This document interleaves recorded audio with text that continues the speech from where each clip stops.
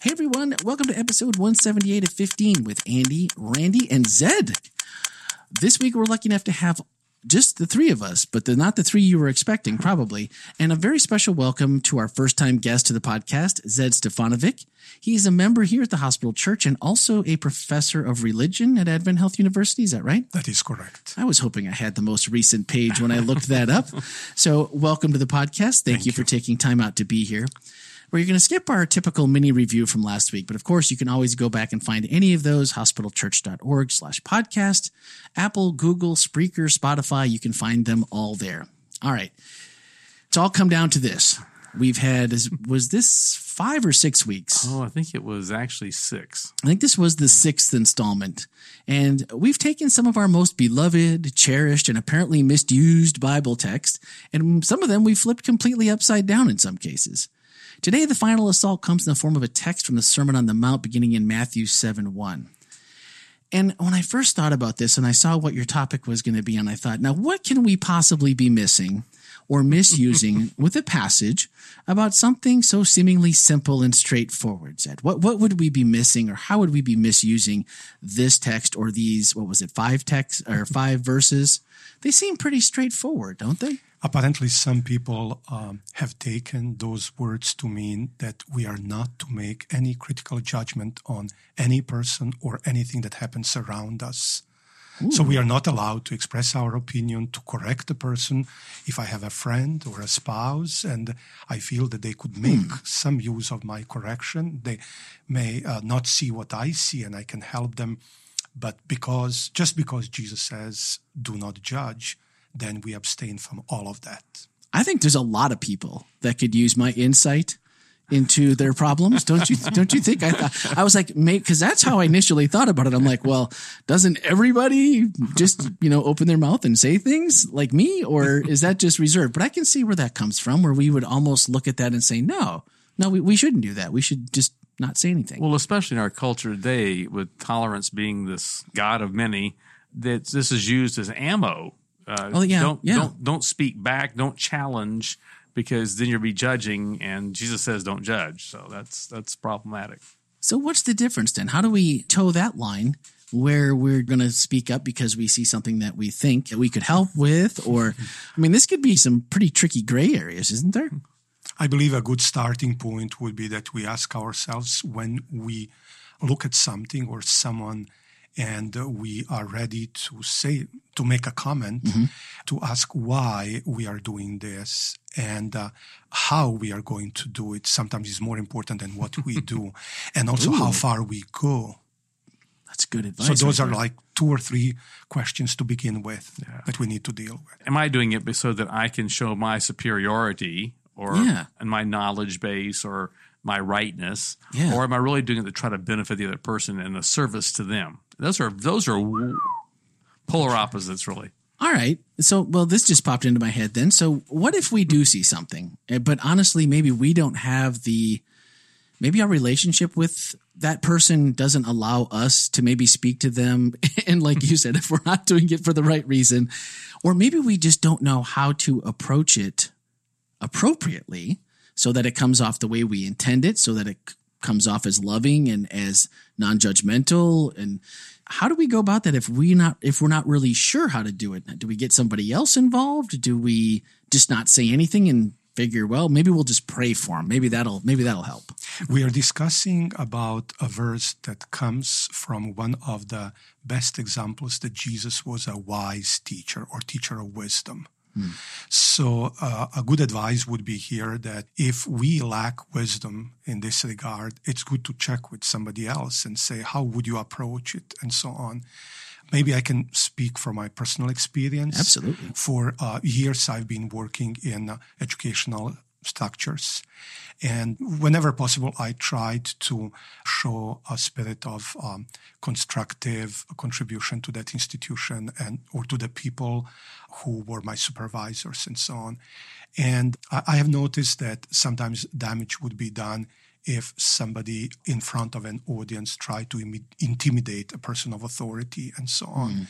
I believe there is a better way when there is a leader and he's alone in the office. And if I go there and I have a little chat with him and say, I do have an insight or an idea, is it okay that I share it with you?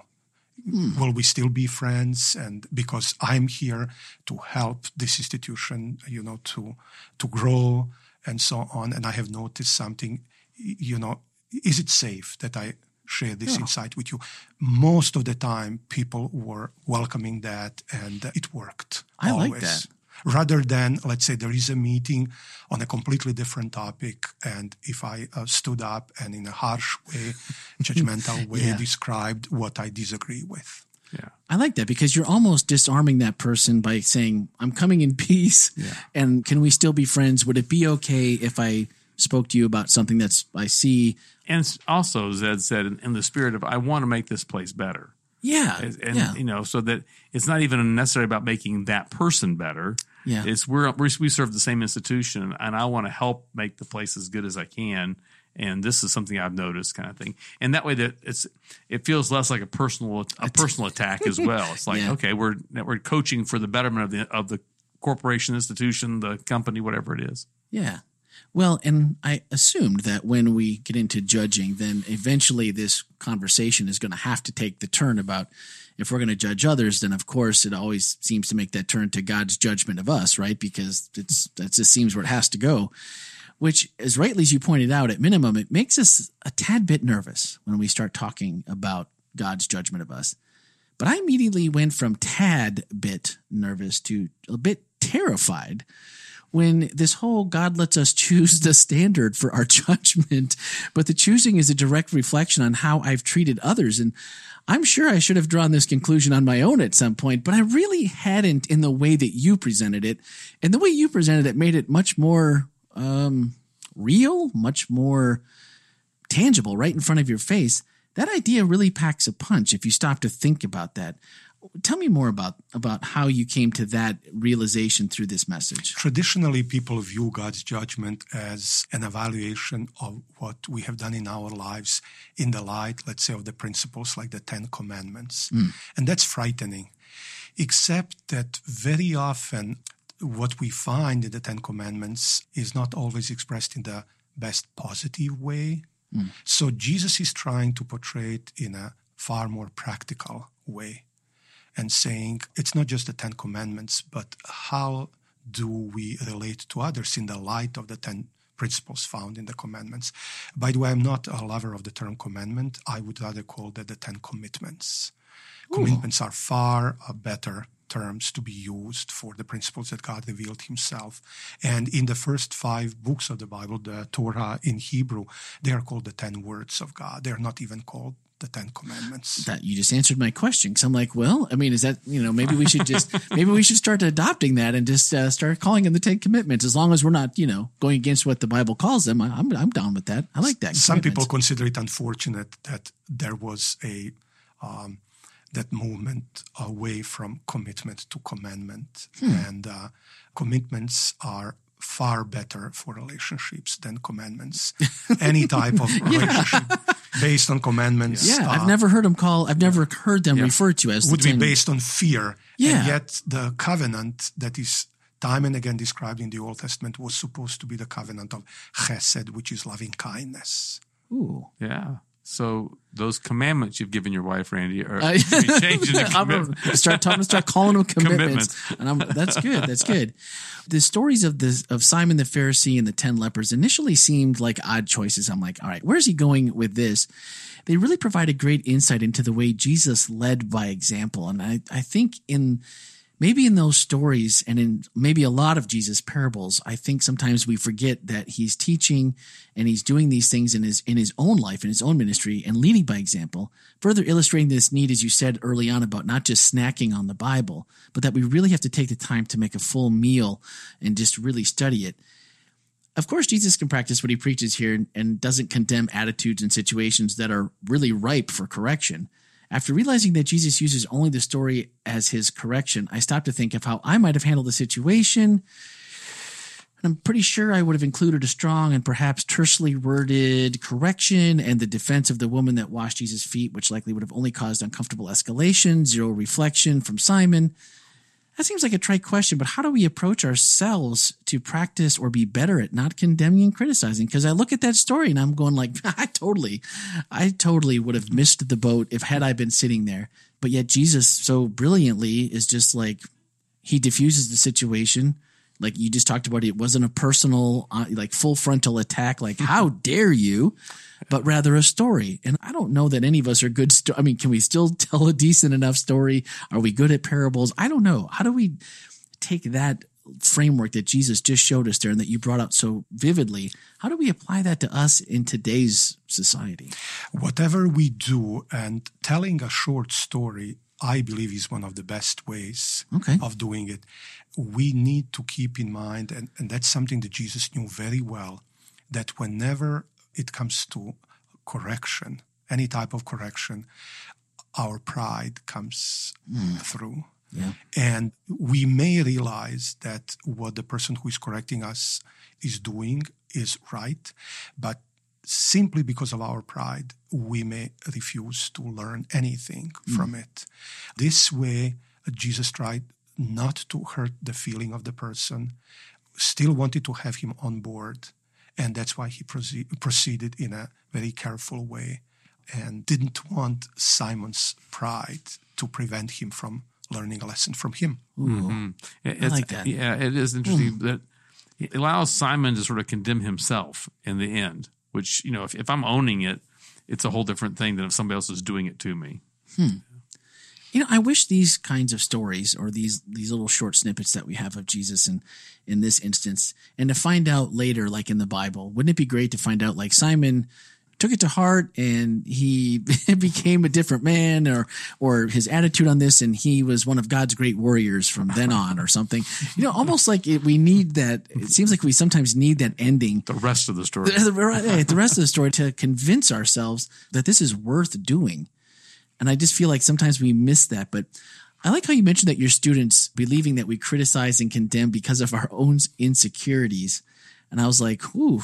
But given that we seem to have an abundance of perceived or real shortcomings in our lives, do we really stand a chance in a quest to become less critical of others? It just seems like there's, from political shows to sports shows to anything in the media and around us, and even sometimes in church, everything seems to be we can find the negative and we can warn about it, like in some kind of almost a positive spin, but almost like we're always leading with the negative or the critical. Is it really that we're that insecure? Or is there another way we should be looking at how we do Bible study, how we interact with each other, that could maybe start us off on a little more positive note to get started? Not everybody has to agree with what I'm about to say, but I will tell you what I think. If in this church of ours, there are two members that I very often interact with when I come to church, and we talk about contemporary issues, and one member gets a little angry and tends to be harsh and uses very harsh words to describe persons or events around. That's one way to approach things. And then there may be another church member that I do the same thing. And that person listens to me, he says something, and half humorous comments on it. Mm-hmm. Between the two, if I were to spend the rest of my life on an island with just one human being, I would choose the second one that will use humor as spice, and say something meaningful. And the ancient wisdom was to condense it in the shortest possible way, and just comment about it, knowing that we all have shortcomings, but we do recognize that this is not helpful, and so on. I believe my choice would be to feel a little closer. And after many years, when all what's right now in the headlines will be behind us, past, and so on, I'll probably remember better and also have fond memories of the person who used a little of humor. We noticed it. We are not blind. We are not also speechless without words. We do make comments and so on. But then again, we wonder how to do it. Yeah. What would be the best way? Because negative spirit somehow is opposite of perfume. And we may not enjoy that type of toxic atmosphere that we sometimes call, but humor tends to be closer to perfume. Yeah. And we like when, things are attractive, where we feel more comfortable. And yet at the same time, we are commenting reasonably on what's going on. I think that's really key. And we talked about here before in the podcast is that I think if we can keep in touch with our own human depravity. Here I go again. Yeah, no, for sure. But if we're in touch with our own human depravity, I think it creates a better graciousness in us toward others, because we recognize, okay, I don't like that, or I see something that I could easily condemn, but I don't condemn it because I recognize that could be me, just with a little bit different angle. And so I think one of the powerful things in the sermon this week was moving that word from judgment to condemnation. Yeah, because that's really, really key for me. Because judgment, you're sort of like making a call. Yeah. Condemning, you're just putting it down. And so it feels totally different. Well, and I don't think any of us have a shortage of toxic environments that we have, whether it's the coworker that we can't get away from, or, maybe it's, the neighbor, or someone like maybe someone at church. I mean, it could be anywhere. Mm-hmm. And anything that you choose to ingest as far as media goes, I don't think there's any shortage there. But I don't think we often look at ourselves and think we're the ones that are creating the toxic environments. Because if you just listen to me and agree with me, you'd realize that this isn't toxic, that I'm right. And your life would be so much better if only you understood what I was trying to tell you in the way that I'm trying to tell you. So I think you're right. I think maybe it just starts there, and just realize maybe if we just approach everything with a few more smiles, maybe a little bit more humor, and humility goes a long way. Think about what's going to be the lasting impression. Is what am I going to think about when all this stuff is gone away? What am I going to remember, and what am I going to remember about that person? Mm-hmm. And I think you're right. I think that's a big deal. I believe that a few Sabbaths ago, you, Pastor Andy, mentioned the ABC News in the evening broadcast, and how at the end, after you watch most of the news that are really depressing quite often. Right. If we are to be honest. Absolutely. But then at the end, David Muir and others, they have something to cheer you up. Yeah. To make you proud of the place where you live, whether it's the United States of America or in our world, someone is making a difference and so on. And that does make a difference, that the news will end with something that will inspire you. Push in the right direction. Even if you have to do something that's maybe a little uncomfortable, try to finish it off with at least a smile, and even maybe, hey, I hope that didn't offend you. It certainly wasn't my intention, or just like you said, a little smile, a little kindness, I think might be a nice way to finish it off. Non-condemnatory. Is that a word? Non-condemnatory. It is now. But not condemning the person. Yeah. And really thinking about that clearly in our head, so that we're looking for, even if it's a negative thing, how to present it, as Zed said, to a coworker, even to a boss, in a way that is helpful. And the difference between doing that, as you said, go privately, where there's no embarrassment for the other person, is very different than doing it in a group setting where you're calling somebody out. So to just be really careful and not to be unfaithful to it. Don't ignore. Nothing's getting swept under the carpet, but to make it more tasteful, I guess. I've enjoyed that about this series, because a lot of what we've talked about have come in these realizations. I know you brought it up, and I think Jeff did as well, and in your message, how we've really realized that Jesus, it wasn't just speak to say that he wasn't condemning to these people. Mm-hmm. He was just showing them the right way to do things very gently and very lovingly, and then sending them on their way. And I think maybe if there's one thing that we could all take out of this series, was just a need to be a little bit more soft and gentle with all of this stuff, especially with people. Because when you put yourself on the other side and realize, oh, someone's looking at me as a Christian going, how are you going to deal with me? And then what are they going to remember 5 or 10 years from now? Like, oh yeah, that was that Christian guy that just really let me have it. Instead of, I was a little upset at the time, but he was nice. He obviously cared. And that was what he left with me, was that taste in my mouth, planting seeds for the Holy Spirit. Mm-hmm. And Randy, I also wanted to comment in regard to the fact it is a little frustrating that we do not hear Simon the leper giving an answer to Jesus at the end of the whole episode. But it is true, on the other hand, that we do find even some of the parables of Jesus. We wish we knew whether the older brother listened to the father and came into the banquet. So these episodes, if we can call them these stories, we said that they are left open-ended. Yeah. So that I would think and say, well, that lady was ostracized because of moral issues. Well, there was a time when Simon, because of his physical appearance, he was also ostracized. So they were on the same level. And am I not sometimes a little like Simon? What would I do? So in the end, we don't know what Simon did, but we can still say, what would I do? Yeah. Yep. No, I think you're right. I think in a way that we sometimes wish that we just had a little bit more. I know last year when we were going through Christmas time and it was like, you talk about the birth of Jesus and then it's all of a sudden, well, there's his earthly ministry. What happened to everything in between? Wouldn't it be great to know a little bit more about, the person he was and the things that he went through? As a seventh grader. Right. Yeah. Right. But you're right. In the end, when we're putting this all together, and I think it continues to make us go back and kind of to what this whole message series has been about, is to go back and read the Bible, not in verses like you said, but digest portions of it and really try to understand what God is trying to tell us now and when it was written and the context. So this has really been a really good series for anyone that's been trying to figure out, how do we make sure that we're doing things the way we should or the way God wants? Maybe just us as individuals, maybe not even talking about everyone, but just what does he want from me? And if I'm not reading and I'm not studying, I'm not going to know. I love Zed's understanding of when a person says, well, the Bible says this, is the question, well, does a verse in the Bible say this, or does the Bible say this? I like it. All right. Well, this week, one of our FHE takeaways asked a pretty simple question. Was Jesus too easy on sinners?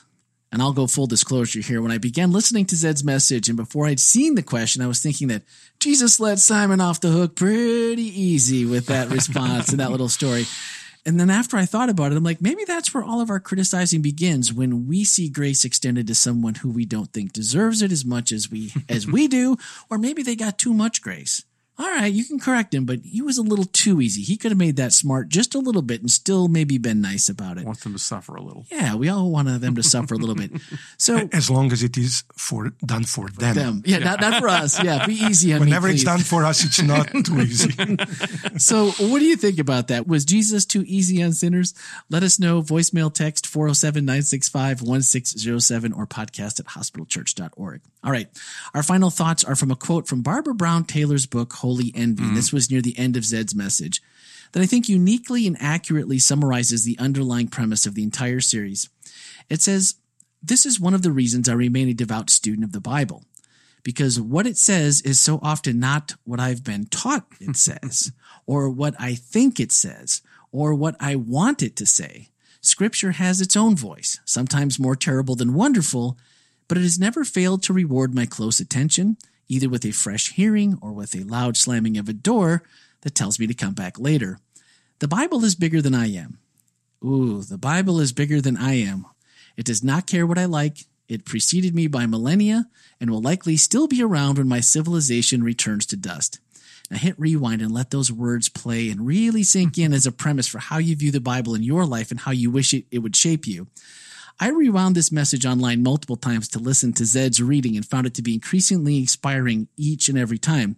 You may want to do the same and go to the online, because his voice gives you that book on tape type of atmosphere with his voice, and that's kind of atmosphere that I just don't possess. So you might want to try that.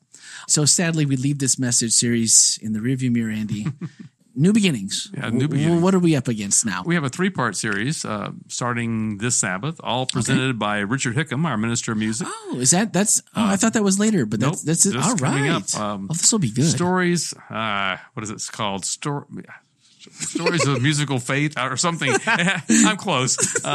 But this week will be about David and the Psalms, and we'll actually have a sung scripture reading. It'll be very interesting. Next week, the week after that, I know we're going to be pulling the hymnals out and putting them back out, and so we can do some journey through some hymns out of the hymnal. Nice. And then the last week of his series will be it's ancient and new, showing the journey of music a little bit and what God wants us to be singing a new song, I think. So. Well, Richard, if you're listening, I need to get on your calendar for Mondays for the next 3 to get you on the podcast then. That's right. And so, Zed, thank you so much for your message and for taking the time to come over and be with us this afternoon. I've really enjoyed it. Thank you. All right, that's going to do it for this week. Next Wednesday, join us again, episode 179. Thanks for listening and have a great week.